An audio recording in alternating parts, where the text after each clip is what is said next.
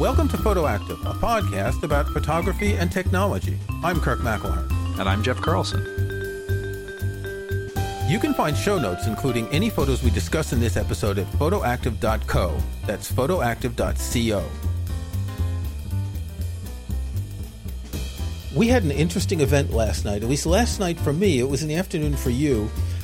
We just want to mention this briefly because Jeff and I have both written books for Take Control Books. Going back to 2003, it was the 20th anniversary, and the current proprietor of Take Control Books set up a Zoom conference call with Chuck Joyner, who recorded it for his Mac Voices podcast. Is it a vodcast? Podcast? It's video and audio. I just say podcast, even though he does video and audio, so yeah. Yeah.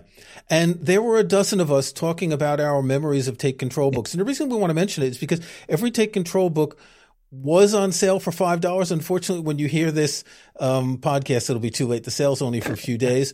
But it was interesting to look back at some of the experiences that go back to 2003 when Tanya and Adam Enck started Take Control Books. The process of publishing. We'll put a link in the show notes to the video of Mac Voices where you can hear Jeff and I and some other people talking about this, particularly because Jeff has a book about photos. Yes. Well, I have the digital, take control of your digital photos. I think between the two of us, we have 8 current titles? I have 4 currently in print, in print, yeah. Because they're not in print, they're ebooks. Exactly. Yes. Okay. So, Take Control has been this great experience, and even though the sale's going to be done by the time you listen to this, but definitely go check it out at Take Control Books. Again, links in the show notes. But part of the reason we're bringing this up is because part of the discussion was talking about customer. Like respecting the customer, respecting the reader, and giving them information that was beyond just the crappy help that a lot of applications and devices give you. And I think that's the secret of Take Control, which is, it's right there in the name. You're taking control of a subject and guiding the reader through this. And it's something that, literally, even this afternoon, today, we have run into trying to find the answers to something and just begging for good information. And it's hard to find. It's amazing. So we have a couple of disparate topics for the podcast today. And one of them is going to be talking about my Google phone. For various reasons, I bought a Google phone to supplement my iPhone 14 Pro. I did not upgrade to the 15. We can say it here now. Kirk is shifting to Android. He's abandoning the Mac. He's done with iOS. He's tired of Apple. He's going to sell all his gear. Oh, wait. No. Those are different YouTube channels. Sorry. I got all caught up in the switcher mentality. Yeah. No, actually, it's for a project where we're going to write a few articles comparing Android and iPhone, maybe how to switch from Android to iPhone, things like that. And I haven't had a Google phone in years. I had a cheap Android phone 5 years ago. And again, to write an article, I wrote an article for Macworld back in the day. This was an older Android phone. I'll put links in the show notes to that. And an article I wrote about the Windows phone. So the first one was something like an iPhone user discovers Android, and the second was an iPhone user discovers Windows phone. I really liked Windows phone. I liked the tile interface that they had. I thought it was great. And back then, this was 2014, 2015.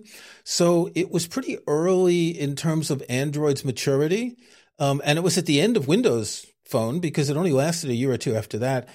And I haven't really known enough about Android to be able to compare what the iPhone can do. And when I looked at some of the specs on this Android phone, so it's the Pixel 8, not the Pixel 8 Pro, a lot of the specs were pretty close to what the iPhone does. And a lot of the features are very similar.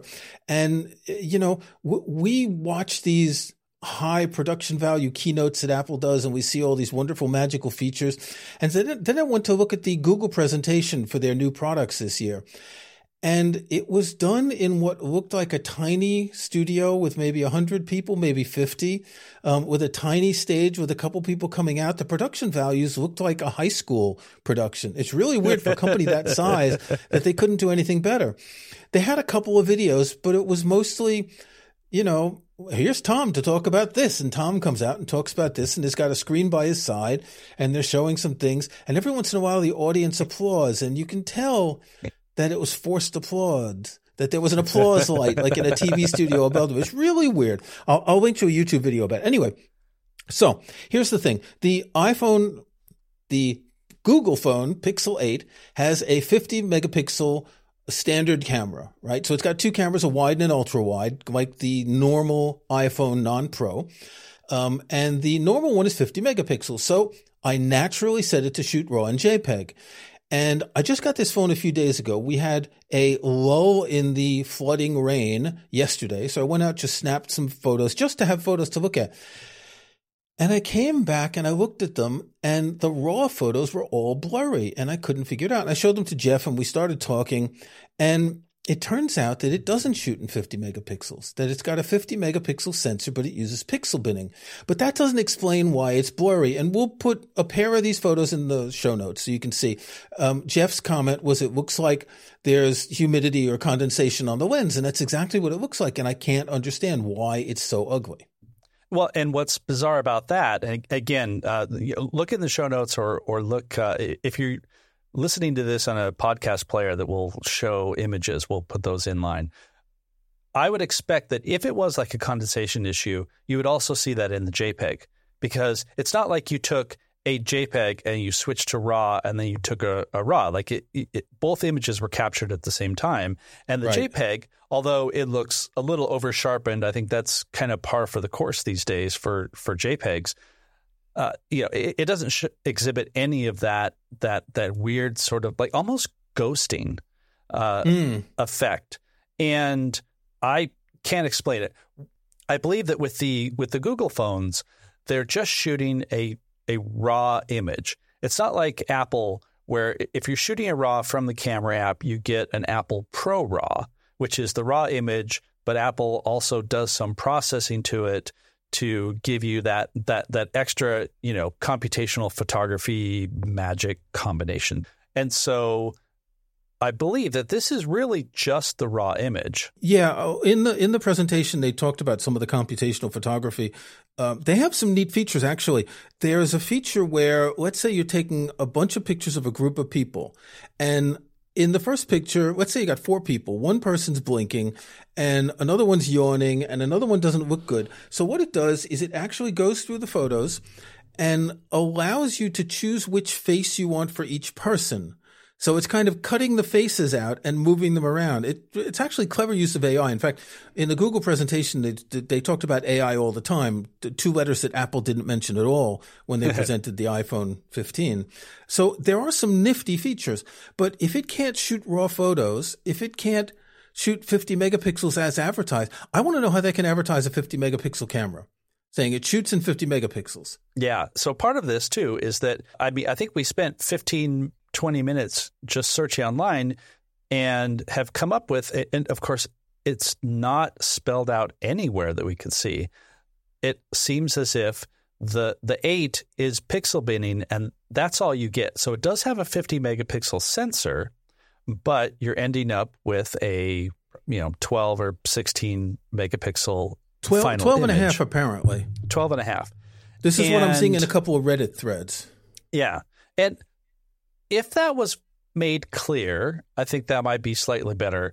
It's the dumb marketing thing where, yes, it is a 50 megapixel sensor, but apparently if you have the 8, you cannot get 50 megapixel images. I think we ran into something where if you do some sort of weird system hack, you can access it, but not going to even go there. I'm not sure. Yeah, that's not how it works. This isn't Linux. I didn't buy a Google phone to start installing things, which, one of the first things I did is I wanted to get more familiar with Android, and I learned that there are Android launchers. So basically the equivalent of the Finder, right? So you can change the way icons display and all the controls you have. It's like This is Linux. This is going back to Linux window managers and stuff. And it's understandable because Android is a sort of Linux, right? Deep down, I think. Sure. Yeah. So there is quite a great deal of customization you can do with an Android phone, and that's interesting. But I'm really disappointed that they lied about the camera. This was a lie. You lied to me, Google. I didn't buy the Pro camera. So I explained to Jeff, I traded in my old iPhone SE2. I got 190 pounds for trade-in. The Google Pixel 8 was $699. I thought, well, that's a pretty good price for an almost flagship telephone, right? Yeah. But the Pro model is $999, so 300 pounds more, and you get more than just the 50 megapixel camera. There's a few other features, but not that much. It's a bigger display. It looks to be about the size of the Pro Max display. Mm-hmm. But I'm not paying 300 pounds more because of deceptive advertising. I may end up returning this phone. I'm going to decide. I didn't buy it for the camera, but I did think, well, it'd be nice to have another 50 megapixel camera along with my iPhone 48 megapixel. Sure. That takes good pictures. And so I'm a little bit confused. We'll also link in the show notes to a review by Chris Nichols for Petapixel, where he reviewed the Pixel 8 Pro. I actually haven't watched it yet. Jeff mentioned it. And I'm going to email Chris and ask if he knows about this 50 megapixel thing, because this is dishonest. It's really dishonest. Yeah. Well, and I think what I find interesting about this is because this is Google making their own hardware, their own phones. It's not like Samsung using Google's operating system and and the way the Pixel phones have always been presented, these are I guess for lack of a better word, like the reference models. This is what all the other camera makers should aspire to. At least that's how they've been pitching this. And it's just curious why they would have this limitation, because as we also figured out, it has the same processor. So it's not like the Pixel 8s can't do large raw files or anything like that. It seems to have the same camera hardware, except for the addition of the telephoto lens on the Pro. So it seems like it is strictly a software limitation, possibly just put in there so that I can think of two reasons. One is give you a good reason to upsell to the Pro, but no, space. It doesn't upsell because you think you're buying the 50 megapixel camera already. So you're not upselling because you see that. It starts at 128 gigabytes, which is like the iPhone. So space-wise, yes, it's going to take more space, but it's not that much of a problem. The only thing I could think of is maybe the non-Pro is using slower memory. Oh. And so then it's got to write to whatever they call the equivalent of the SSD in a phone, right? Whatever the memory chip. And maybe it doesn't have fast enough memory to write a raw file. Yeah, maybe. Maybe they've skimped on that. But that's not a big saving when you talk about phones, when they're making millions of phones. Yeah. Strange. Well, and it's also strange because in addition to these being the reference models, the Google phones have been the ones that people will compare photographically to the iPhones.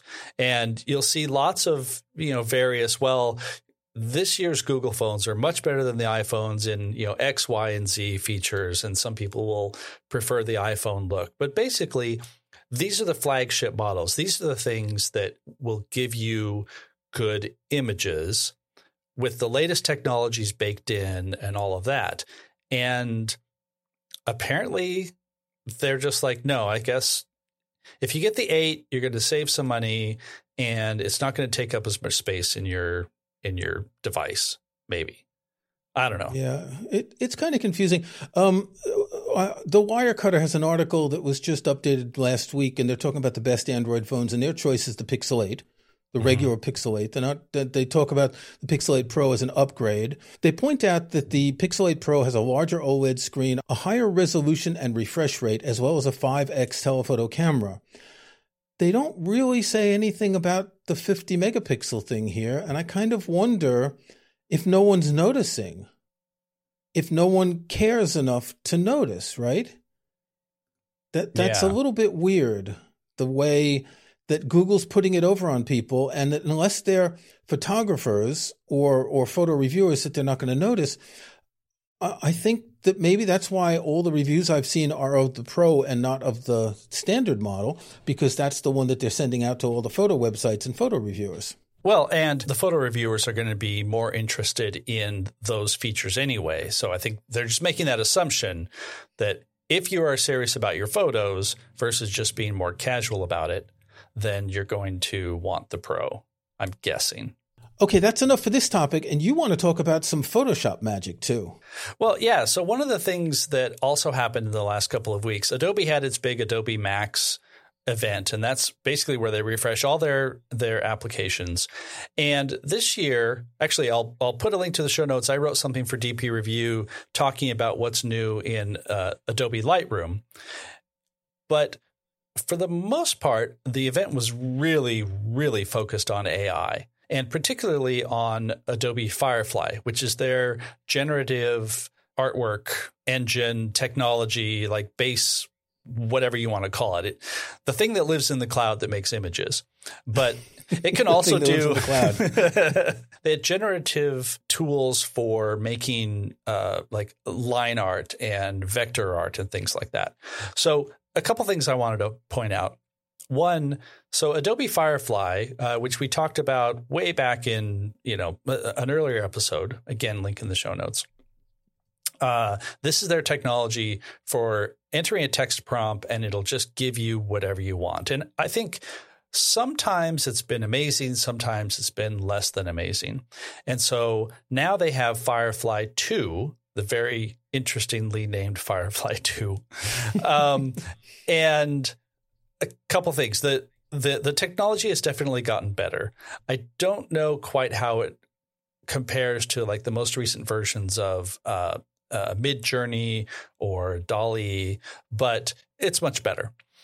And it's now out of its beta phase. So before, when it was mostly just kind of a beta technology for people to use and for them to get data on what people are asking for and just to build it up, you couldn't use it commercially. Now it can be used for commercial projects and all of that. So that's good. You can actually go and generate something. But what interests me a lot more is how they've integrated it into Photoshop, particularly, because my whole thing is it's great that you can just type something and have it generate something from scratch, but I don't know, like that doesn't interest me nearly as much because you're just kind of making something. And I'm sure like digital artists can go crazy with that. As a photographer, I'm much more interested in how can I make my photos better? And I'll put a couple of images in the show notes here where you can select an area and have it remove or add things to your image. And the example that I have here is one that I shot at the Seattle Japanese Garden. So if you're not looking at it, it's basically a Japanese maple. There's light coming through it. There's a little tiny stream in the foreground, lots of brush and bushes and leaves that have fallen. And right in the middle, and not very large, you can kind of see where there are like 3 people standing just beyond. This is the problem of going someplace where you have actual people. And if you look at it initially, you don't see the people, which was great. And then you look at it again, you're like, oh, damn it, there's people there. And so I thought, well, what would Photoshop do with it? And so I literally just traced where those people were, and I typed in the little generative prompt. I just said, remove people. You shouldn't have to do that, but sometimes I think that works better. And you know what? It got rid of the people. It rebuilt that strand of the Japanese maple. And if I did not tell you that this was edited, you would not know. And it really, really impressed me. It blew me away to see this, honestly, because I'm used to, what did they call the thing? The generative fill that they have as well? Generative fill, yeah. And I've seen some of the examples of that, and some of them are really good and some of them are mediocre. I think what works here is that, and if you look at the photo in the show notes, you'll see that you have that branch with the leaves that are lit up by the sunlight, and the people are behind that. So they're not on the same plane of vision, and they're darker. So what works is that someone looked at your photo up in the cloud and retouched it for you magically and saw that and figured out exactly what to. Honestly, it's the kind of thing that you could do manually, right? But the quality of this, the ability to do this with, I'm assuming, 3 clicks, is really quite stunning. Yeah. And also, you cannot discount the fact that it is fast. Like, I literally just went in and circled it, typed the thing, and it probably took, I think, 15 or 20 seconds for it to do its generation. Then it gave me 3 options, and I picked the first one actually looked the best. But for anybody who's had to, grab the clone stamp tool or use the eraser tool, like, it can be a long, lengthy, frustrating process. And here, like, I just do it, and it did it. Now, one thing that I think is going to be interesting about this, and I want to point to a DP Review article that just sort of talked about other things that were announced. One thing about the Firefly technology is it's all built on Adobe stock assets. So in theory, you're not going to have problem with copyrights or people's images being used when they shouldn't be used as the source. There are a whole bunch of legal things broiling about this with other things. Adobe is also adding content credentials when you generate an image so that you have some sort of way to see whether something has been generated. And then they also have a pricing scheme, and I don't think it's quite fleshed out yet, but basically with your Creative Cloud plan, whichever one that is, and I believe the prices are going up for some of them, you basically are going to have like a set number of speedy generations that you're going to be allowed. And once you've passed that, you can either buy more or the results that you get are going to be slower. So it's starting to get into that realm of, oh, you know what? All this stuff that's happening takes a massive amount of computational power, and somebody has to pay for it. And it's not always going to be Adobe. It's going to be we, the customers. Well, but that's normal because the processing power costs money. I could see wedding photographers using this a lot, right? They're taking pictures of the bride and the groom and someone's in the way. They could get someone out of a photo easily. They can, edit out all the cruft that they don't want. So I can see professional event photographers using this a lot, and it's normal that they have to pay for it. I think for hobbyists, it's not going to be a problem. You're not going to use it often. I mean, you use it on this photo, but how many other photos did you use it on other than just to test, right? You're generally not taking photos where there's people in the way. I think some people will use this as the X removal tool. So if you have a photo of 2 people, one wants to get rid of the X. But you could already do that with Photoshop's content fill disposal, whatever it's called. Content aware fill, yeah. Although this does work a lot better than that because it's actually generating a scene based on what's there rather than trying to use existing pixels to fill it in and all of that. Like it's super impressive. It's not something that you're going to be using with everything that you edit. And if it is something that you use with everything you edit, then it makes sense that you would need to pay more for it. So one thing that the Google phone has apparently, and I haven't tried this, again, I just got this a few days ago, you can select and move objects on the phone. Mm-hmm. Now, I'm trying to do this with the church. I have no idea how to do it. I'll have to find a how-to someplace to take control book. Here's what one of the problems also. You can't edit raw photos on the phone, which is ridiculous. You have to download a third-party app. You can't even crop them. That's but crazy. Here I've got Magic Editor, and I'm tapping this. Try now. And I believe this is an AI feature. It is, yeah. So if I tap and hold selected to move it, I don't have any photos where it's easy to select something. I just took a couple photos of the church, a couple photos of some pumpkins, and I don't know what I'm doing. But this is a feature that is Jeff's laughing. I don't know what I'm doing. It's not intuitive. But this is a feature that's built into the phone, and I think it's a cloud feature, and it requires cloud access. And they have some other AI features as well. You can look at the YouTube presentation. It'll be in the show notes. And you can laugh at the low production qualities, which are really quite humorous when you compare it to what Apple does or even what Amazon does. I mean, Amazon does an on-stage thing, but it looks less like a high school play than, it looks serious. It's kind of weird. In that Petapixel review that you mentioned, Chris Nichols does talk about those features and how they're cool, but they're not entirely baked yet. Like if you were to take one of those pumpkins and move it over, the AI technology then fills in the space where it used to be and makes it look realistic. But apparently what Chris found was it's fairly low resolution and it's going to be hit or miss. But they're definitely doing a lot of interesting AI stuff that, I mean, we've seen this with so many other features.